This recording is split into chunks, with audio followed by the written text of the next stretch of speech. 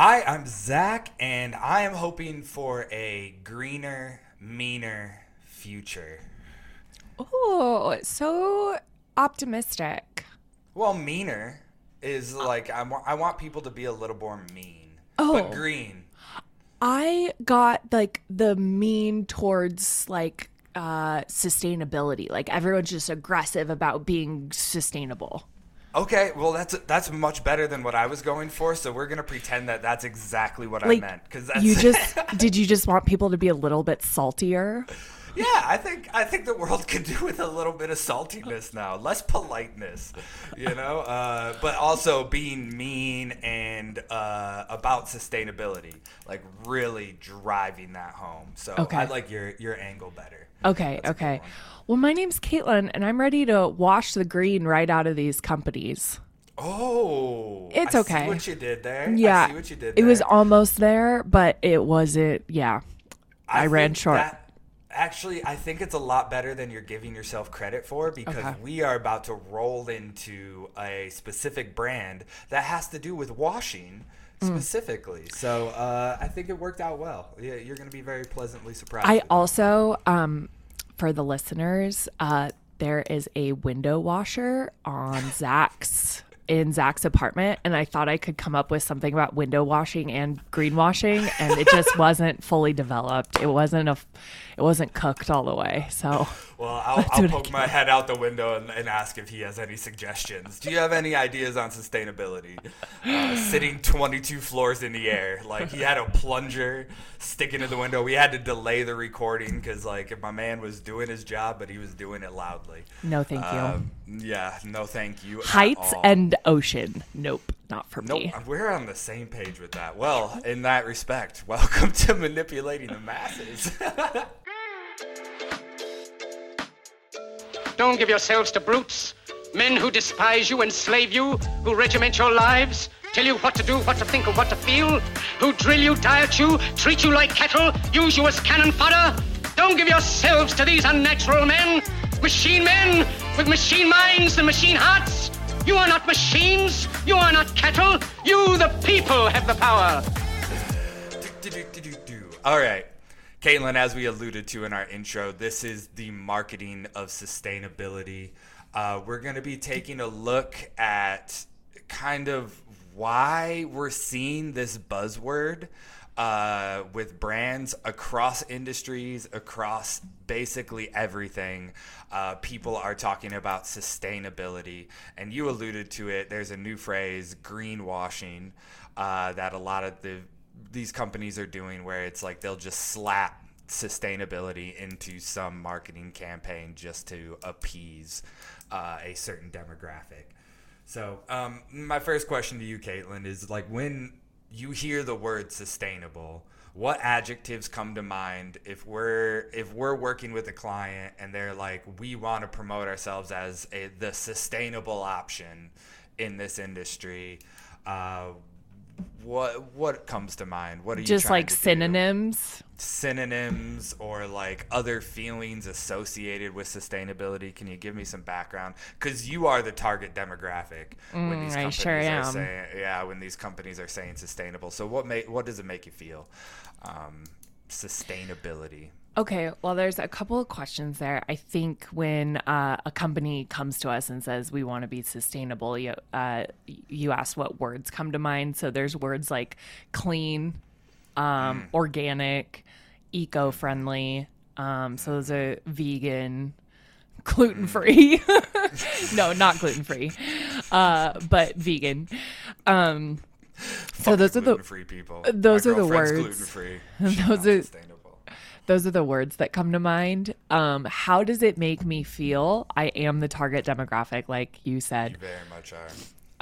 And I think early on in my consumerism, it was a big selling point. However, now I think customers are becoming more aware that having a sustainable logo attached doesn't necessarily mean what you think it means. Do you want So me to elaborate on that a little?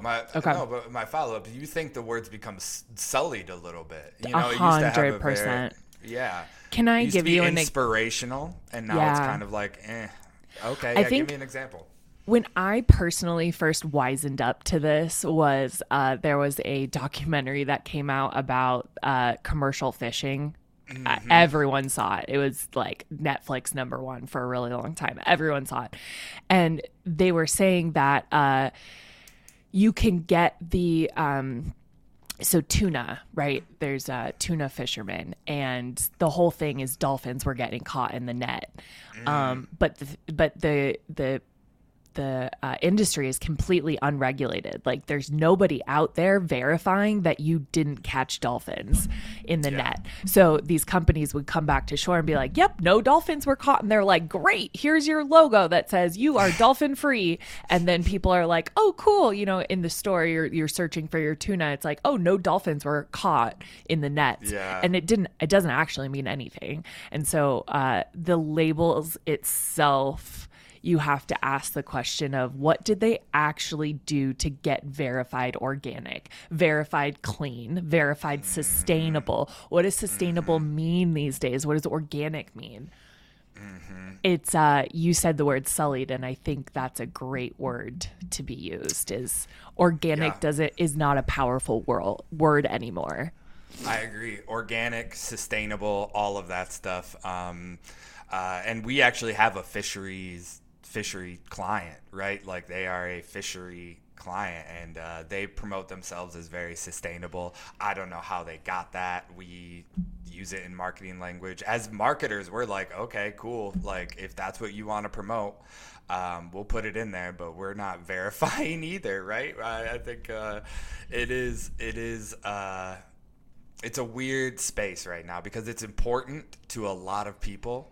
And I'll get into the demographics of it, but what companies are doing is half-assery at best. Can I add something else? And I might be jumping the gun.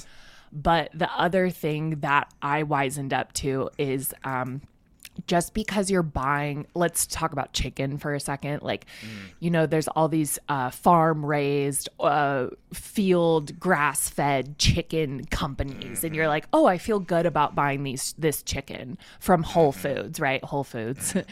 I feel good buying this. However, the parent company of this brand is Tyson, right? Who runs the largest like slaughterhouse in America and is like corn feeding their animals. So you really have to wisen up to who these companies are owned by, because there's really only like 5 fucking companies that own everybody else.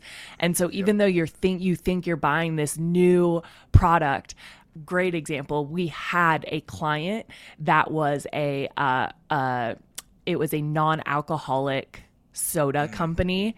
Guess who they're fucking owned by? Corona. So you're like, okay, I'm just feeding into an alcohol company. That's a little bit of a different, same vein though. But same vein, exactly. So you got to look at who they're owned by. So Yep. Spoken like a true vegetarian. I get you on that. No, but I completely agree. There's all these conglomerates, and it's turned into such a, and this is why I wanted to talk about it today, was it's turned into such a marketing buzzword and not an action word, which is where it spawned from. Like it's lost that kind of aspirational, inspirational, let's all come together and have a more symbiotic relationship with our planet, to, oh yeah, this is recyclable packaging, which they should have been doing in the 80s. Like, you know, like it's okay, minimal effort on the brand's end. For a broader or I love the water company that sells water in boxes. The boxed water. And I'm like, come on, it's still a single use. Jeez. I get it. You're trying. But also, can I just have a blanket statement? And if we end the podcast right here, if I die tomorrow, this is what I want to go out as. I'll put it on your gravestone. We need less companies. Nobody needs so many options. We need one water company. We don't even need water companies. I'm so sorry. We don't. Burn them. But we don't need this many. We don't need so many options. Everyone keeps coming out with like, oh, look at these leggings. They're sustainable. They're made from plastic water bottles. They're made from recycled commercial fishing nets. It's like, just stop. We already have a legging option. And even though you're the more sustainable option, you're still emitting all of these fumes into the air and polluting our planet by producing a product. No matter how sustainable the product is, you are the problem. Yep. Put it on my gravestone. I'll put that.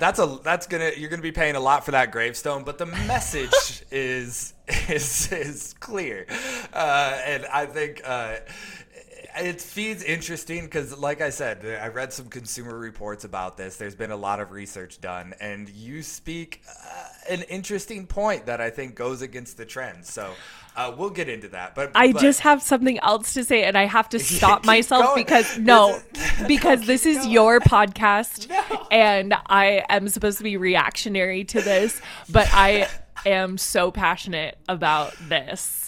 This is why I picked the topic, Kaitlin. So keep going. Get on your soapbox.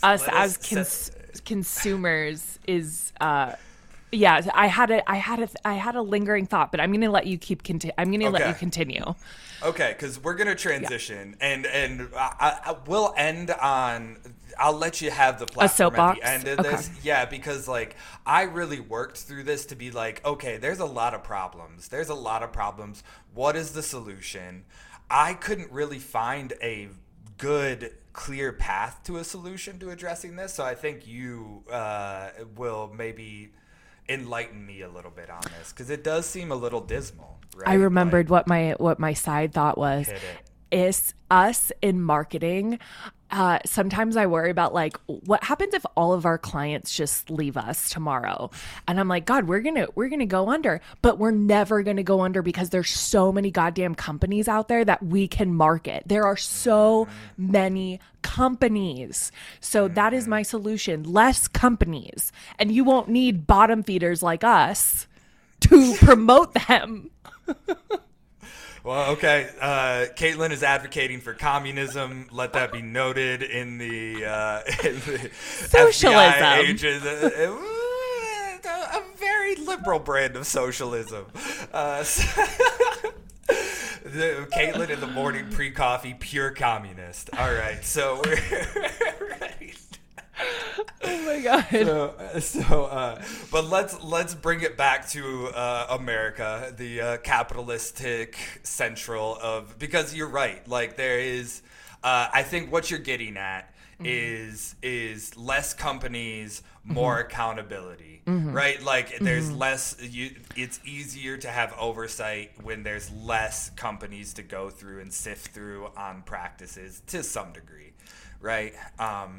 But I actually want to focus on a single company that is part of a bigger conglomerate for a little bit. Procter and Gamble is the company that owns millions of brands all over in a bunch of different industries. A specific brand, Cascade, the dishwasher brand.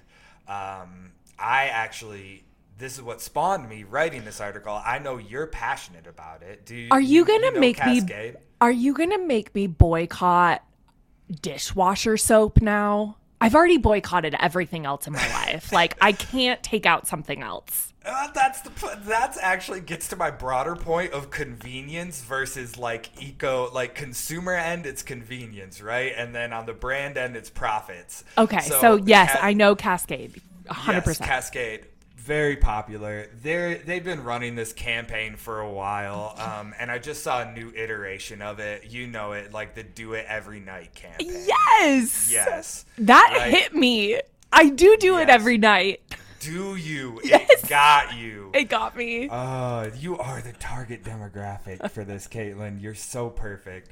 But for those of you unfamiliar, they've run in commercials and they have like couples like, yeah, we do it every night. Yeah, we do it. We do it in the morning. We do it at night. And you know, it's a funny pun on like, you know, having sex in a relationship, but they're actually talking about running the dishwasher. The hilarious. But then at first it was great, and now they've been running it for a while now, and this new iteration popped up when I was watching a sports broadcast. They're starting to incorporate sustainability points into this campaign. Yeah. Right? And I did some research, and I can spout them off. Go ahead. That's why. I'll verify it. Well, the one that stuck with me was you use more water washing dishes than you do running a dishwasher. So all you do is scrape the food into the garbage and then put the dish in the dishwasher, and you save yourself the sink step. Yes. Was that's that one? Correct. Yeah, that's somewhat correct. That's the one that stuck with me.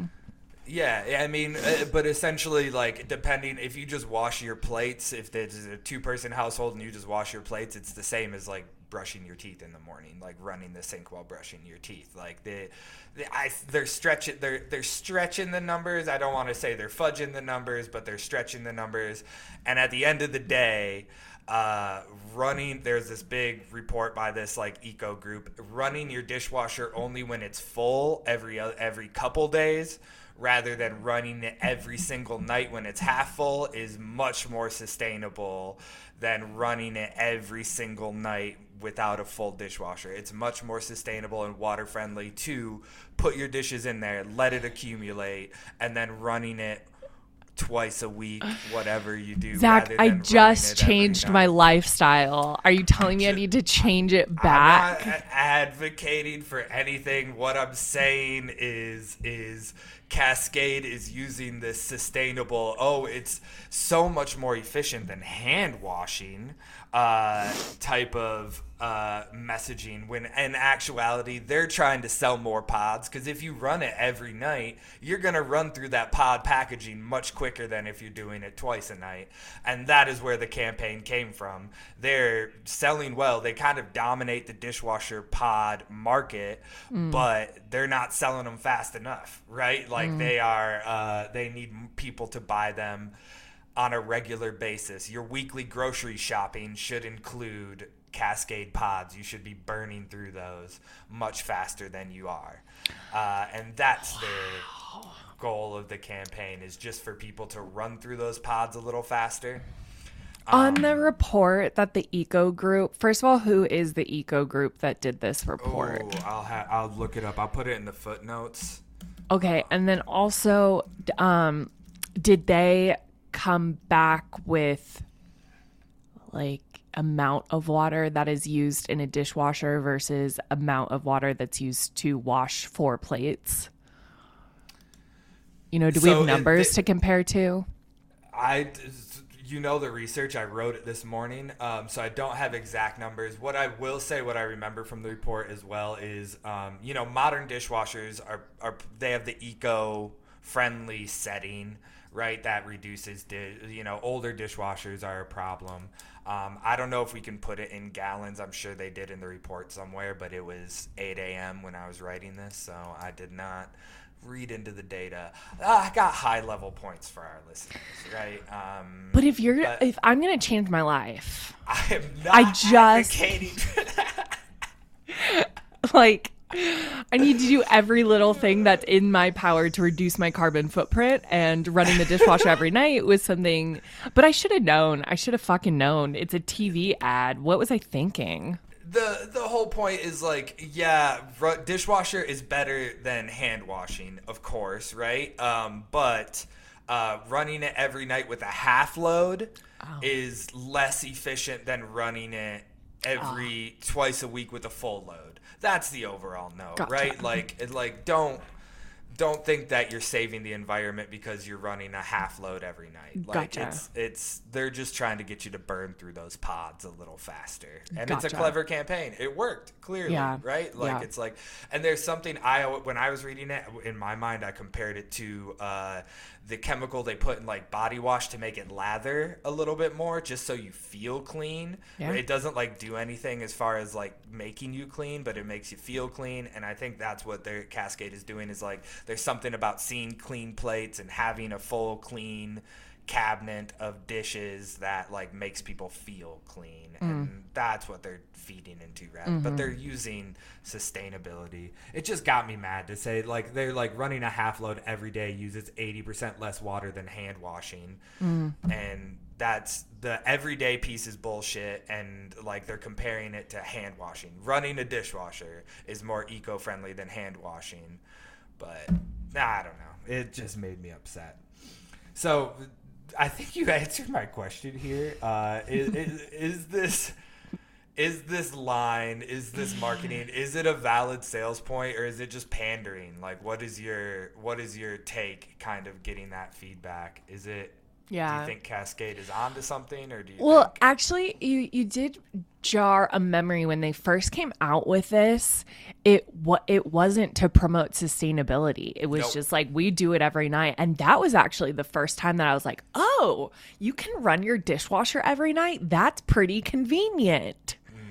So I actually think that they could have left the sustainability out and just not open themselves up to, counter researchers arguing against it, and they still would have made an impact on people, because I never have thought, everyone has grown up stuffing the dishwasher full. Like, do not run the dishwasher before it is full.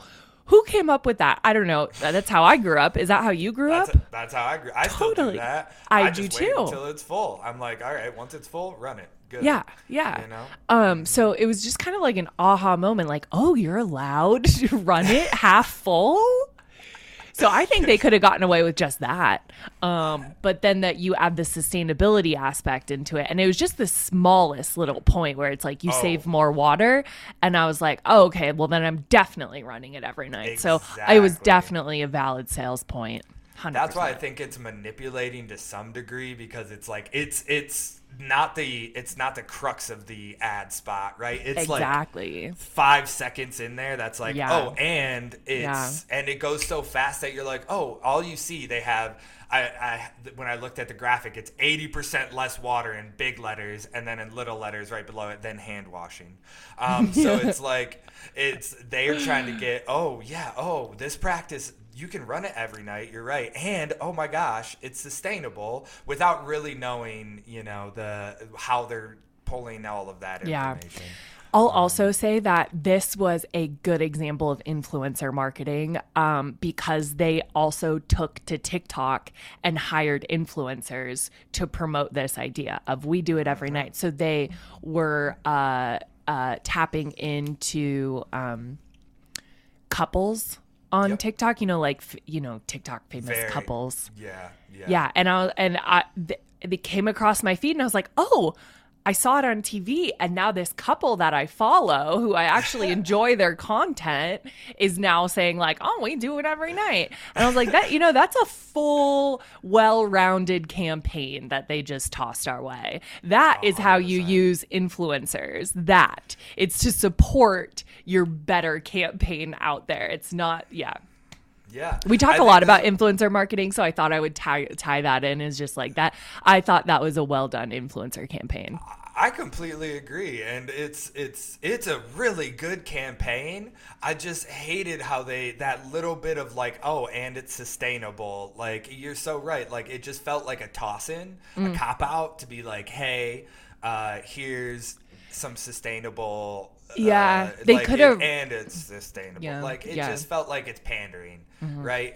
And that is our issue that you were talking about, is like, this is sustainability, and being eco-friendly is a real movement that needs to happen. And now you have these dishwasher companies, Cascade, coming in and being like, oh, and it's sustainable, I guess. Cool. Like, we're helping the planet when not. I will really say doing Cascade is the least of my concerns. This is the company I do not need to go after, but I will if I need to. No, I think to the point, it just spreads across so many industries, right?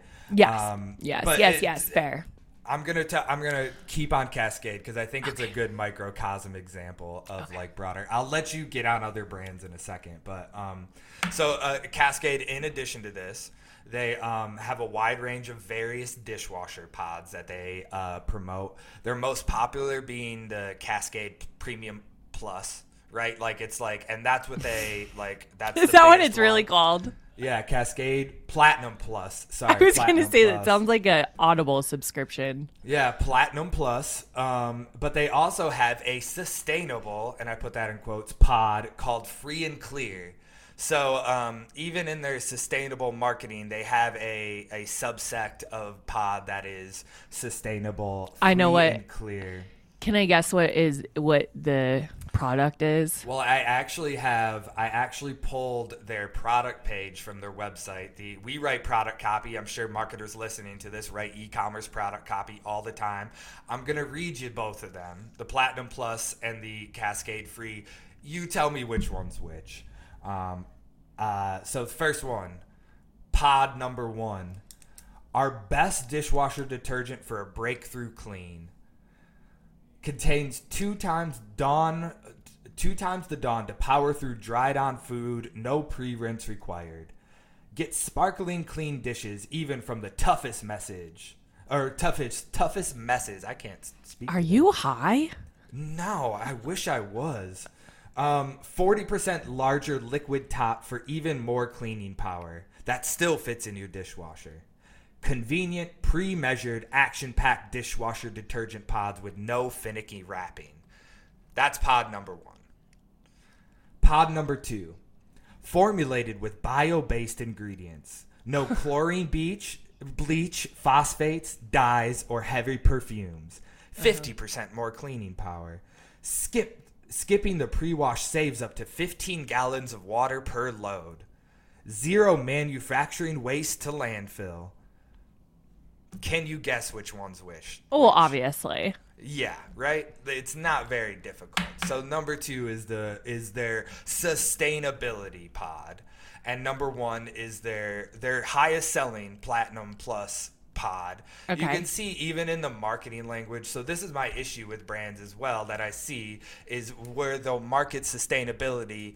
They are promoting, they just come out with a separate product that's sustainability focused, while their other products keep like, clearly if you're saying in the sustainability one, there's no chlorine, bleach, phosphates, dyes, or heavy perfumes, that means in their Platinum Plus one, there is bleach and perfumes and phosphates and all of that stuff. So they're not getting rid of their anti-sustainable products. They're just rolling in a variation of their product to say it's sustainable. And right? I think that goes back to my point of you buy this sustainable product, but you're still giving money to a company that is producing a product. You're just feeding the engine to make more Cascade Premium Plus products because that is the one that is their moneymaker. This is a sub-brand that they have produced for people like me, and I would buy it. Yeah, you would see Platinum Plus and Free and Clear next to you, and if it was like, hey, 100%. Like no phosphates, bio, like you'd be like, all right, cool. Yeah. Even if it, would you do that? Even if it was a little more expensive, let's say 10% more expensive. Yep. You would still buy the sustainable product. I'm with you. So this got me a little upset. So I went to like, okay, Cascade level. Are there any sustainability initiatives coming in? What is there as a company? Do they have? Yeah. Can I just pause here? Because I just had a thought of, I think as consumers, like we're very negative, right? Like you and I in this podcast, we're negative. We're talking shit about Cascade, but we need to be greener and meaner. Yeah. I do want to say that as consumers, if we continue to vote with our dollar and buy the sustainable options, then these larger companies, and I'm using Cascade as an example, if there is high demand for the sustainable pod and 0 demand for their Premium Plus, they are going to get rid of the Premium Plus. So there is an aspect, although you are feeding the machine you are feeding the machine to produce more Premium Plus pods. There is an aspect that we could win as sustainable consumers. Yeah. By voting with our dollar. But this is the conundrum that I get into when I was writing this and thinking about this, because you're exactly right? Like I have it written like brands only speak one language, and that's profits, yes. right? Like they don't speak any other language, yes. right? So they will react to customer demand via profits. However, they're using sustainability and organic and grass-fed and eco-friendly in such a convoluted way that it's beginning to get difficult to understand who is actually helping the planet and who is actually not helping the planet. Even if you do your research, it's just becoming so convoluted, right? So brands are doing it the half-ass way where I'm at, where they'll say, yeah, customers will pay more for a sustainable product. They're already clued into that, but they are just slapping that label on there, marketing it up 10% and doing minimal actual, good to the earth. So it's like, it's a difficult position that we're in as consumers to say, I want to buy products that are more sustainable, but brands are just muddying the waters, to use that pun in a very fitting sense. Literal. Yeah, they're muddying the waters to make it difficult to understand what is just saying that they're sustainable, or what is a grass-fed free-range chicken versus a Tyson chicken when Tyson's still making the profits, right? Like, it's hard. And that's where I wanted to, it's kind of open-ended. This might be a little bit of a downer podcast, because it's like, I don't know if there's a solution, right? I think the other thing about these companies like Tyson or Cascade, to use two examples, putting out a sustainable or organic product, is consumers want to feel good about their purchase. And so they are willing to spend $1 extra just to say, oh yeah, I bought these sustainable pods. But in actuality, you could do a lot more good by doing something else than just making a sustainable purchase. Mm-hmm. Yeah. You could cut out meat from your life entirely. And that's all I'll say about vegetarianism. Are you advocating for a position? I am not. Right. I am not. No, I agree though. I agree. It's just such a complex problem. People right? are not willing to make drastic life decisions, and these big corporations are volleying up very easy solutions for them to still feel good that they're making an impact when they're not. Yeah, and I don't know. I mean, the old union slogan when unionization was coming up in America in I think like the 20s or maybe before that, they had a slogan that came to mind when I was writing this, where it's separate we beg, together we bargain, right? And as consumers, like if we're all pulling in these different directions of sustainability, we're going to beg companies, please be sustainable. I love the ease and convenience of your dishwasher pods. Please be sustainable. But if we go together and there's some kind of bonding together, now we're bargaining and saying, hey, we're not going to buy your pods. You're going to lose money and have to close down plants unless you turn to sustainable options. I love that. And I think that's why it's so deterring for people to make these drastic decisions, these life-altering decisions to become a vegetarian or to live off the grid, because it does feel just like the efforts were lost because we're not in it as a greater population, or, the greater population is taking the easy route of, buying sustainable Cascade pods. So what I'm proposing is we start a union for just humanity. It's going to be called Humanity's Union. Okay. And we all sign up to do this, and we're against larger corporations. Yeah. I will volunteer to lead it.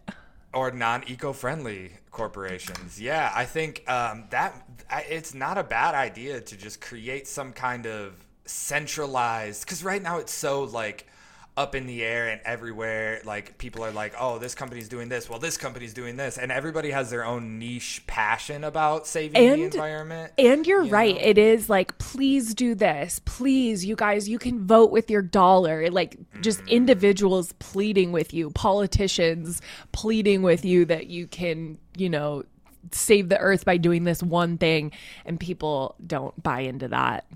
Nope, I agree. And because it's like, but the convenience, because we are in an era of convenience, and it's like, if it's easier to, not have to, it's just convenience versus eco-friendly, because a lot of these solutions our society isn't built to accommodate eco-friendliness currently. I think of driving down the expressway, try to count all the gas stations, the fossil fuel gas stations littered along any expressway across America, and tell me that our society's not built around non-eco-friendly. It's a much harder. This is why the car companies took so long to develop electronic vehicles. A big determiner was like, hey, it'll cost a fortune for us to put charging stations throughout America when there's already gas stations littered in every corner. And right? We're not built for it, right? And it's gonna be difficult. I compared it to a game of chicken, right? Like, it's like, who's gonna break first, the consumer or the brand? Like, who's gonna change? And who's it's always the that consumer, difficult? Always. It's got to be the consumer to make that difficult decision, right? Absolutely, it needs to be the consumer. Yeah, it's harder for a brand to, particularly because they're beholden to shareholders, to say, hey, we're going to suffer short-term profit loss for a more sustainable, eco-friendly future. No, short-term profits are much easier to go into a stakeholder call and say, yeah, we increase profits 40%, doing nothing. Yeah, basically, rather than saying, hey, we're down. But I would be interested to dig into Tesla a little bit. I don't know much about their efforts outside of engineering a electronic car, but their batteries, like, what do we do with batteries? Is that more sustainable than extracting gasoline and oil? I'm like speaking way above my head right now. Yeah. To summarize it's better for the environment, but we're now having it's the lesser of two evils. Yeah, we're now having an issue with lithium. Exactly. In particular, because like the demand for batteries goes up, the demand for lithium goes up, and it's becoming a blood diamond situation all over again. So it's and a better humanitarian issue. But people, if it's outside of our playgrounds, then people don't need to pay attention to it. So even though we're literally running like a slavery corporation to get lithium extracted from the earth, we don't need to know about it because the convenience of having an Apple iPhone. Exactly. But the only other reason that I bring up Tesla is because there was a headline that was Tesla accidentally stumbled into a $600 million deal. And that's because they have monopolized all these charging stations. And now all of the electronic vehicles are like, well, we don't want to spend the money to put up all of our own charging stations. So can we just pay you? And so Rivian did that. And so they're... And then people hate monopolies, right? Like, as soon as Facebook got big, we're like, down with Facebook. As soon as Apple got big, we're like, the slavery in Africa to get lithium batteries. You know, everyone hates a corporation. Everyone hates a monopoly. And so even though Tesla started off as like, yeah, fucking Elon Musk is a genius, and we're so excited to have him at the reins of all of this, it's like, it's only a matter of time before we turn on him. Yeah, I mean, I think the higher you are, the harder you fall, right? And I will say with Tesla, I think that's a great example of the opportunities for these brands to say Tesla took a loss up front to say, we're going to install all of these charging stations to combat like all of this gas stuff. Like, we're going to take the loss, we're going to spend the money, put them all in, and now it's yielding huge profits in the future. Like, but I'm sure they had a lot of difficult stakeholder calls in the interim where people are like, why are we losing money? Why are we spending all of this money on charging stations? How much did that cost? Like, there was I'm sure a bunch of difficult, and now they're, like you said, stumbled into a huge contract because they were just ahead of the curve, right? So there is an opportunity for brands to say, hey, we're going to suffer some short-term losses, but it's going to yield us a lot of opportunity in the future, right? Yeah. So now that I'm thinking about it, there's just the balance. So for this next future company that I'm hoping will just pop up and save us all from ourselves, there's this balance of convenience and being truly sustainable, and I think Tesla waged that really well. Yep. They gave us a good-looking car that is like out of 70,000, 80,000 price tag. So it's kind of luxury. People see you driving a Tesla and you're like, oh, you must be rich. So it's like this luxury elite vehicle, convenience and sustainability. But again, I'm interested in digging more into Tesla. Like, where are they spending their money? I mean, they're building a fucking rocket. That can't be very sustainable. Different company. All right, Still true. Elon Musk. True. Yeah, he is not the company I show. Yeah. Good Sorry. and good. No, I'm with you that. But it's going to be an interesting thing. And I just had a product idea pop into my head where we build the Humanities Union. Yep. It's a software that you can integrate with your bank that basically gives a sustainability score to any company. So if you make an online purchase, it's just kind of like, hey, the ABC company has a sustainability score of actually 35. Are you sure? I love this that. Boom. Interesting. Trademark it, patent it right after the show. Yeah, interesting. Because there is a app out there where you can scan the ingredients. And it pops out like how toxic it is for you. So along that same line, it's like a modern Better Business Bureau, right? Like totally run by AI. Yeah. Do we not release this podcast to keep that in our? I'm kind of thinking that. We'll cut it. We'll cut it. I don't think we have any next Elon Musks listening to manipulating the masses. No, I think we're good. We're good. Okay. But when we build it and it gets big, we can point to this moment in our. Yeah. You guys just saw it live. It's June 23rd at 8:30. That is when this idea came to life. We have the records. But I think it's a great conversation. I knew you'd be super passionate about it. So this is the other piece, right? Is like bringing it back to Cascade really quickly. This is the other piece is like all of these companies are now coming up with this sustainability commitment. You know, I'm sure you've seen it. Like, it's like, oh, here's our commitment. And Cascade is an example. They're promoting products they're promoting the sustainability of dishwashers. They're promoting a specific, more sustainable, eco-friendly product.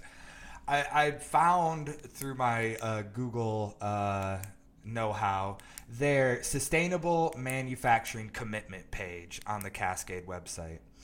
The entire page is 300 words, 4 sections. And let me just That's rough. I called it a sustainability poem, not a So let me read to you just some of the language that they I'm on the edge of my seat to just like emphasize this point. Like they took the time. They had their web team. They're like, their marketing team, we want a sustainability commitment page, write some copy, build a page, design the page, get it up on our website. And let me just read to you some of this stuff. Under the manufacturing efficiency paragraph, it states, whenever possible, we incorporate renewable energy sources that help optimize our manufacturing process. We continue to work towards powering all of our home care manufacturing plants with 100% renewable energy. No plan, no guideline, no timestamp. By this time, we want to be 100% renewable. Just like whenever possible, and we're continue to work at it.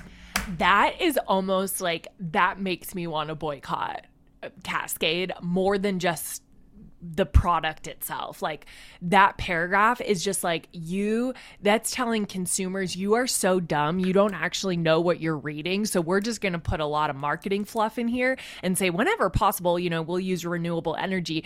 In your face, you guys are so dumb that in the back end, behind the curtain, we're not actually doing shit. Exactly. But you asked for this stupid little page, so we're going to give it to you. And now I'm like pissed. Yep. Okay, you're gonna love this one then. They have a section entitled "Eco-Friendly Innovations." That is 2 sentences, and I'll read you the whole thing. Again, slap in your face. Okay, go. Yep. It starts off: to call something eco-friendly generally means that it doesn't harm the planet. Sentence 1. At Cascade, our focus is on producing eco-friendly packaging made with 100% renewable and recyclable materials that have a low environmental impact. And that is their eco-friendly initiatives section of their website. The entirety of it. Yeah, they pissed me off because they think we're dumber than we are. That's what that says to me. I think that's what the culmination of our discussion to this point is like, yes, they have a sustainability commitment page. I think they even promote it in their navigation. So you go to Cascade and you're like, oh my gosh, they're submitted to, but you click to the page and it's Nothing. Nonsense. It's nonsense. Down with Cascade. And this is why I think it's a good microcosm of like what everybody's doing is like they'll all put something out, they'll all label it. But what they really, when you get to the pun intended meat of it, like it's nothing. It's a big nothing. Well, you know. Here's the other thing too. I don't know enough about this. Maybe you can speak to it, but maybe you can't, knowing how much you researched it. But a lot of corporations have to abide by some sort of sustainability pact these days. Like if you're large, you have to answer to some sort of sustainability. And I don't know what those regulations are, but a lot of these companies are just walking the walk, talking the talk so they can just stay in business or like not get fined, you know? There's not many companies that are like actually truly doing something about it because they don't need to. Yep. Consumers are still going to buy Doritos or Cheetos. I don't know why I picked that. I was just like walking through a grocery store in my head. And I was like down the snack aisle. Down a very specific aisle. Yeah, why was I in the snack aisle? But you know, we're feeding them, and they're saying like, you dummies, you idiots, we're not doing anything. And you know, some bigger board. I love the word board because board. Board. There's some sort of, you know, organization that says you guys need to be sustainable to appease these organizations. And they're like, okay, we'll take the fragrance out of and call it a day. What? So I agree. I would like to know, you know, who runs that and how many companies have to follow that. Like if you meet a certain size of employee or whatever. The other thing is like when I was working in property management, there was these buildings. You know, you would pop up a commercial building and they would say, oh, we meet all of these green standards. We're green. LEED certification. Yeah. Thank you. But first of all, you just fucking tore down a city park to put up your stupid building, you know? So there's that. And then B, to be LEED certified, again, I'm speaking out of my ass, but I remember like they had to have a garden on the roof or something. Yep. Like it is bare minimum for the impact that you are creating, the amount you are destroying and the amount that it takes to build your apartment complex is way more than a garden on a rooftop. Yep. The last thing. No, there's not. There's just so many. But have you? Okay, I've had this. So I moved to Reno recently. Well, in the past 2 years. But before I was living in Seattle.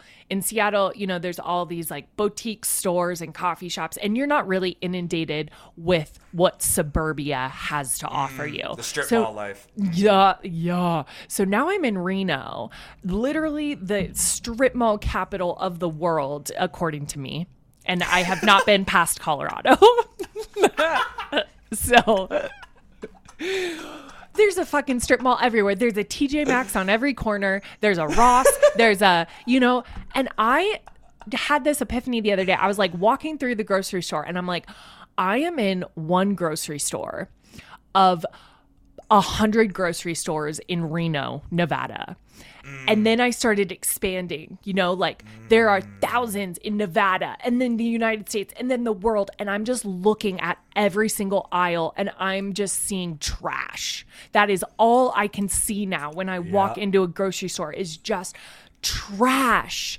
Like, and the amount of it, every single store, you guys you should look at it as landfill. We are just moving landfill. Like we're basically redistributing it ourselves. We're saying, okay, we'll take it from this store and then we'll give it to Goodwill 2 months later. But I agree with you, but what is the solution, right? Like, what is the solution? Less. Just less. Just less. Again, we don't need 100 different legging companies. Stop coming out with leggings. And that is just one thing I pick apart, but that's like the least of my concerns. But we don't, actually the soda water, the fucking non-alcoholic drinks, all of a sudden we're looking at competitors for them. And I'm like, we don't need this many.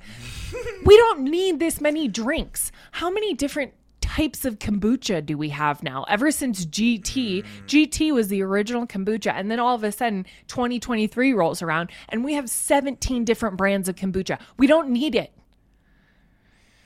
Down and what else? What else is there? Just a fucking makeup. Like if celebrities will stop coming to the table with makeup lines, I will be happy. I will die a happy life. I was gonna have you speak to the cosmetics industry because it is.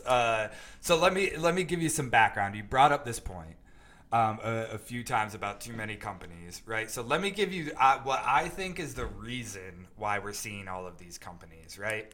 So this one, I did read the full report, so good on me. Fuck you at the same time. is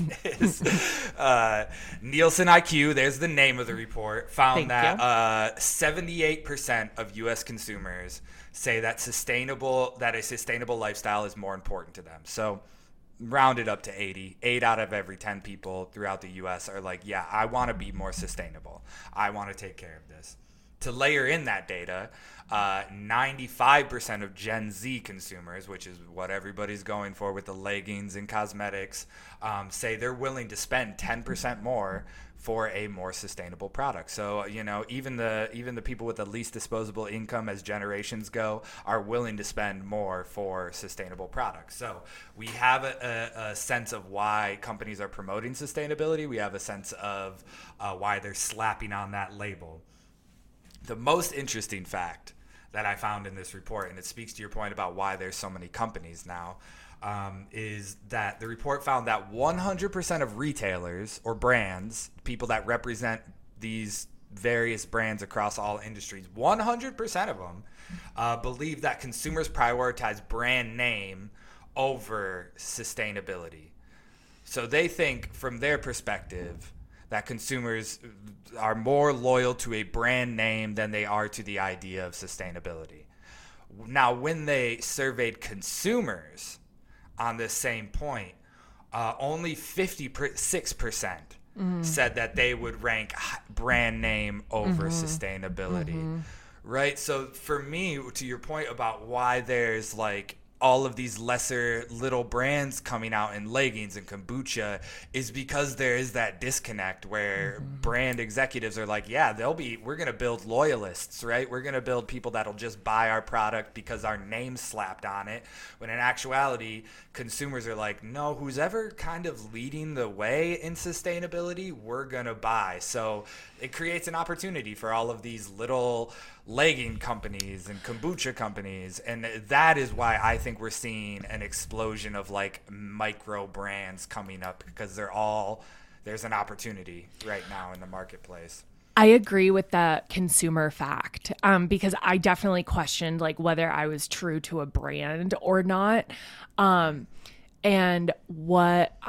fuck me, I lost my train of thought. Hold on, cut this out. Okay. Well, I'll vamp for you for a second. Is I think brand loyalty is going down. Right. I think. Okay. Stop. I got it back. Yes. Brand loyalty. I think that there's this element of individuality and uniqueness. We were just talking about this before the podcast, that people want to stand out and be apart from, be the other. Yep. And buying main character energy and buying Lululemon leggings kind of means like you're basic now. Like you need to go out and search for that next cool kid brand of leggings.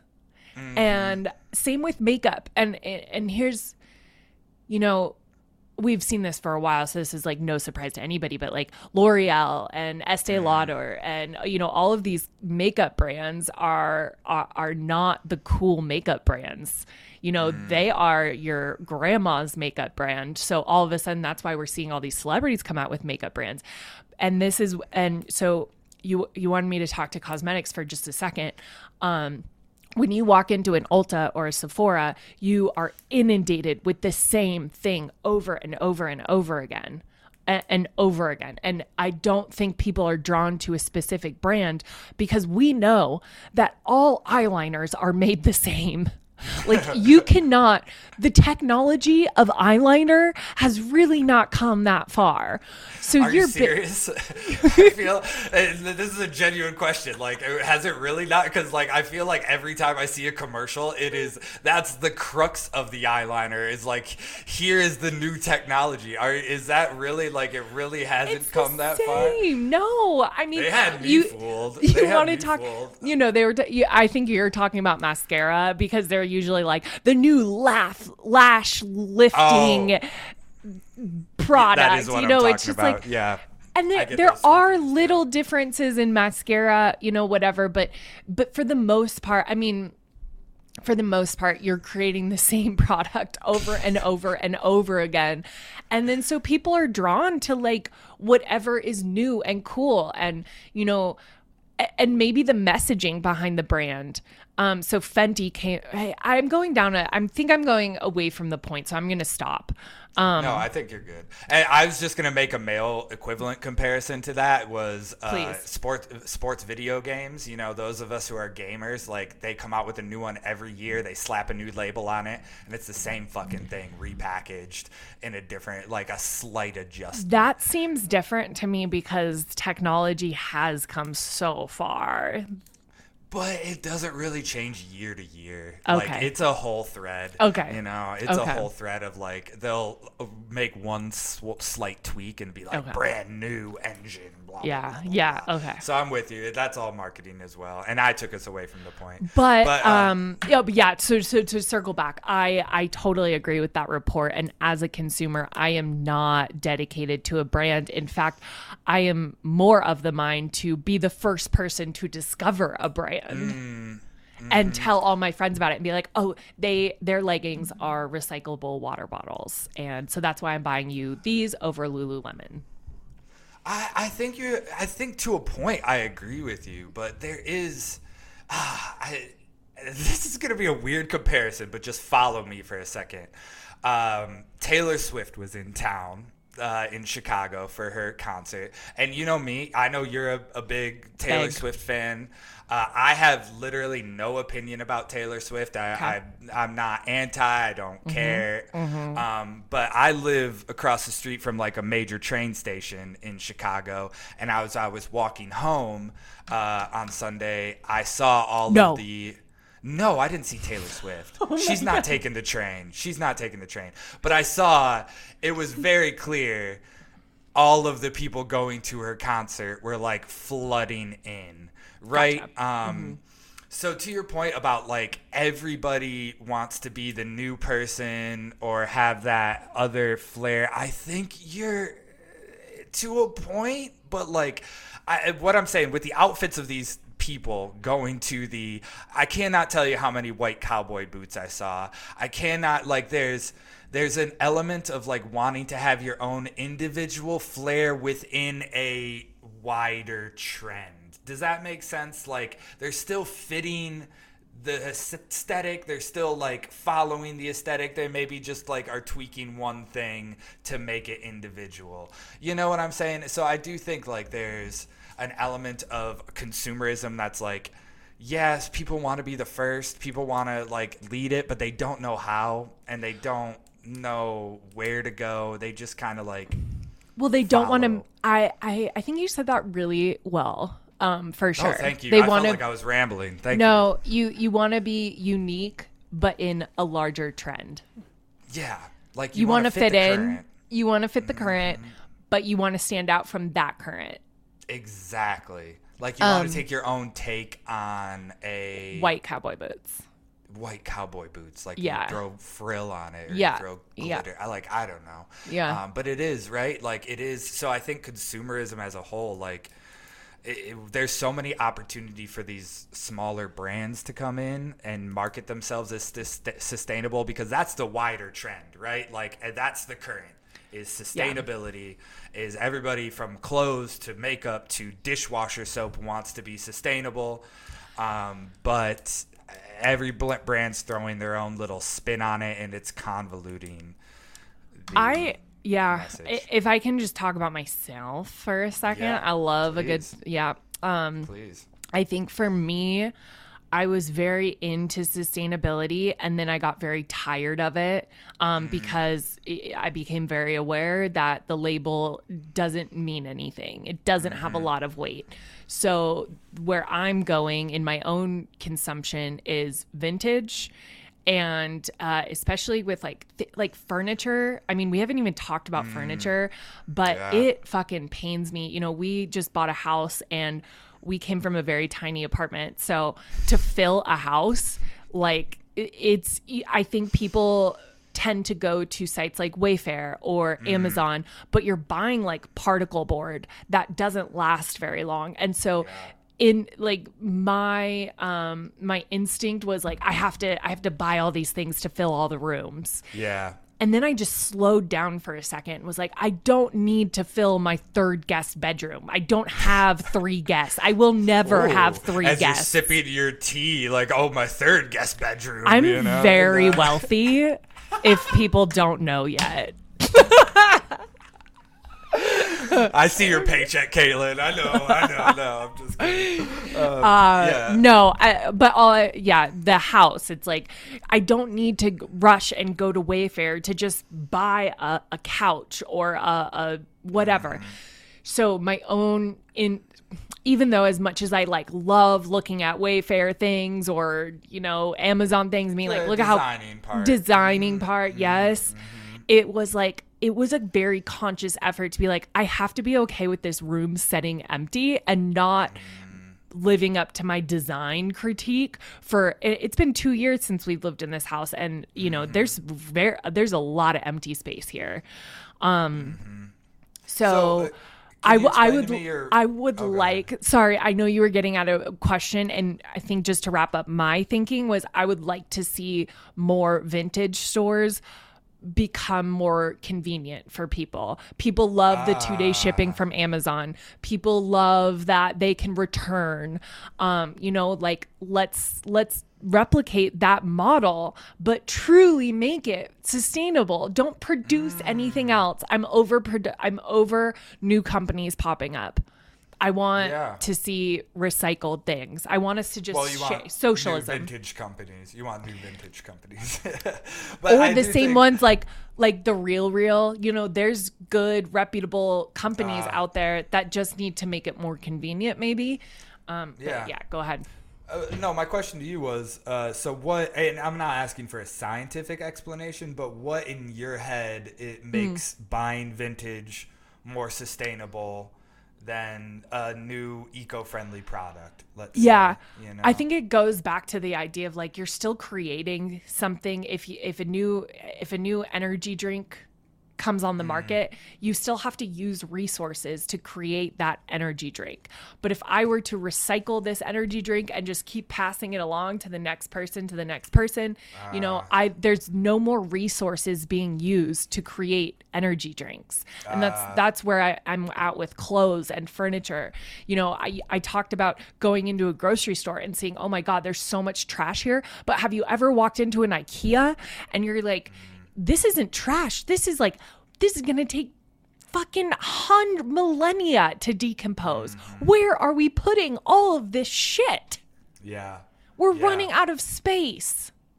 So I think, and let me try to say it back to you, because I think you have a point. You have a really good point. Is the modern sustainability movement, we should emphasize lowering the demand on raw materials, right? Like lowering the demand on wood, lowering the demand on raw plastic, except that there's already things using these raw materials out on the marketplace.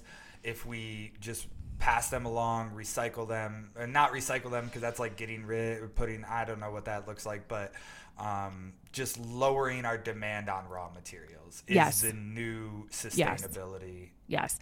And I go back to like the quality of the material too. Like you're buying shit quality from Forever 21. Yeah. It is what you're going to end up throwing that away. And it's way more worth your dollar if you can just take a second and filter through the Goodwill racks. Like it's tedious to go to a Goodwill. Some people find it fun, like myself, but it is tedious to find like a good trendy shirt, The other thing that actually irks me about Goodwills these days is that all you see is fast fashion at Goodwills. Yeah. You're just seeing people feel good about themselves because they're donating their Forever 21 shirt to a Goodwill, but that shirt is decomposing, like literally on the rack. Yeah. And so it actually takes a lot of patience to go through the racks and find something of quality. So what I can suggest is look for the material. So look for real materials like leather or silk or wool or cotton. If you're finding polyester, do not buy it. If you're finding spandex, like don't buy like things that come from the earth.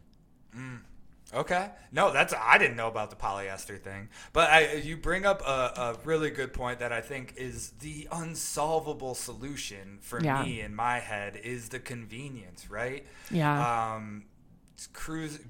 don't know what Goodwill's online presence looks like, but it can sitting at home, cruising through designs and styles is much easier than going through a rack and filtering through. Like it's the convenience factor is always going to be the biggest hurdle for consumers to be more sustainable.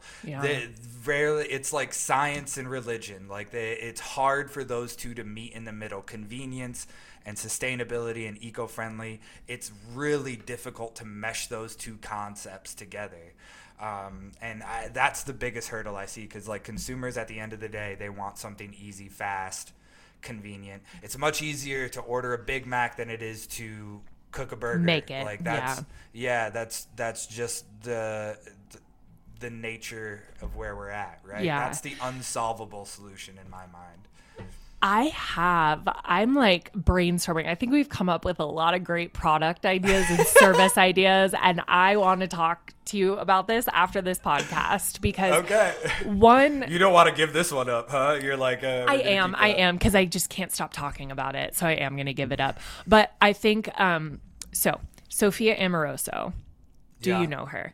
Yeah, I'm so proud of you. Well, and we talked about it in our hashtag Girl Boss episode. Yep. Go listen. That was a test. Yep. Sophia Amoroso actually started with eBay, and she saw a leather jacket and she was like, oh my God, this is an awesome leather jacket. I'm going to resell it. And she found it at the thrift store. And that is how she started her company called Nasty Gal. And so I think there's this element where individuals are going to Goodwill and finding all of these awesome pieces and they're reselling it. But they are one person. So they're accounting for labor. They haven't like expedited that process. They haven't streamlined it. They haven't scaled it. Nobody has scaled that. But the idea is there.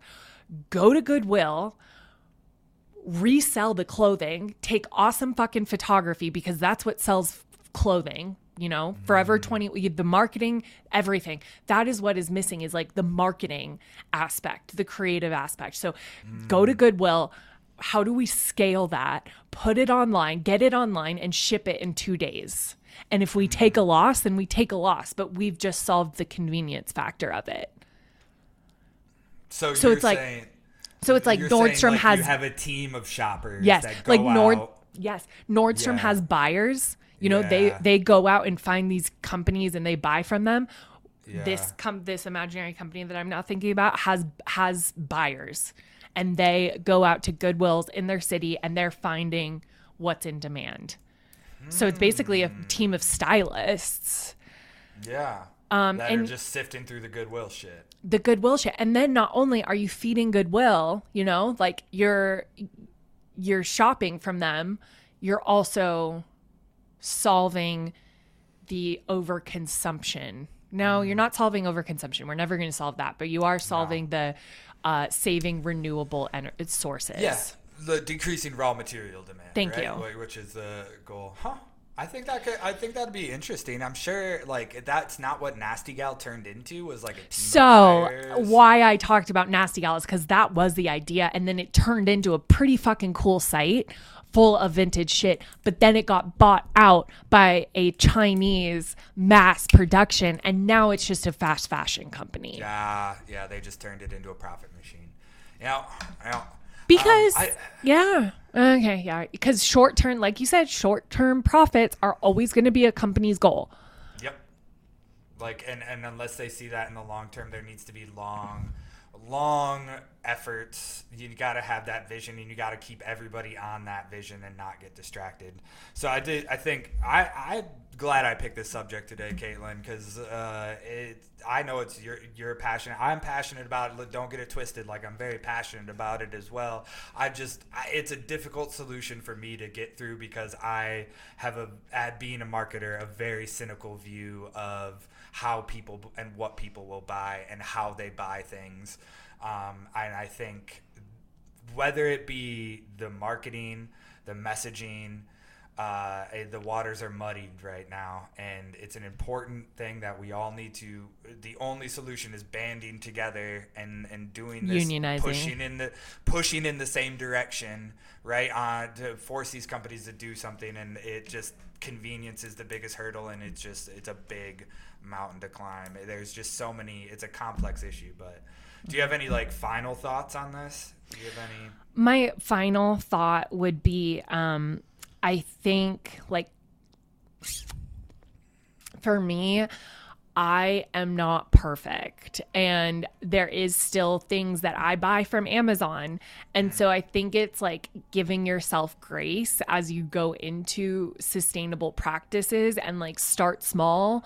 You're not going to build Rome in a day. You're not going to solve overconsumption. But I think a very small step is just being mindful of what you are purchasing and who you are purchasing it from, and doing your research before you buy into a company that has grass-fed chicken, free-range chicken. Understand who owns that company. And so, yes, continue to buy chicken. I don't care. I'll judge you silently. No, I'm kidding. I won't. I'm not that person. But continue to buy chicken, but just be mindful of who it's coming from. Yeah, I love that. I think the research best you can. That's a big piece of it. And maybe a good first step is determining what you're willing to spend a little more on in your own personal budget to sacrifice convenience. Yeah. Right? Is it better for you to go to a farmer's market to, purchase from direct, at least fruits and vegetables direct from a farm? Yep. rather than a Whole Foods. Like, I guess that's the best first step is, like, where are you willing to put in that extra, whether it's not even price point, but, like, labor point of, like, going to, for me, I know we keep going on, but for me, it's like, if it's always going to be easier to take a 20-minute drive somewhere rather than take an hour and walk it. But I make the conscious choice of being like, hey, if I'm not in a rush, if there's no time stamp of me getting there, I'm going to do the walk. Like, that is my little choice that I make, right? I sacrifice the extra time and effort to make that little choice of just walking somewhere. I think that also speaks to like being mindful and just slowing down in your life. Like, we don't need everything all at once, all the time. Yeah. Like, if you're not in a rush, like, make sure you know, give yourself 20 minutes, give yourself an hour to walk. Because guess what? You don't have to do. You don't have to get in a car. You don't have to be around other drivers. You don't have to get road rage. You don't have to get pissed off when there's a stoplight. Like, parking. You don't have to worry about parking. You know, just like give yourself time, and that it helps your overall livelihood too. I agree. So just find, I think, if people are taking anything away from this, find one thing that's like your thing to start, right? Like that yours is very conscious product decisions, buying vintage furniture rather than shopping on those other things, taking your time designing your house so you can be more mistakes. Yes. Mine is just saying, hey, my carbon footprint, I'm just not going to contribute to the millions of emissions of cars going by every day. I'm just going to do my thing, take some extra time and give it a walk, right? Find your thing. Well, we ended on there's a pinhole of light at the end of the tunnel, huh? There is, yes. Long tunnel. Yes. I think everybody's aware of it and conscious of it, which is important. All right. If there's nothing else, we'll see you next week. Bye. Bye.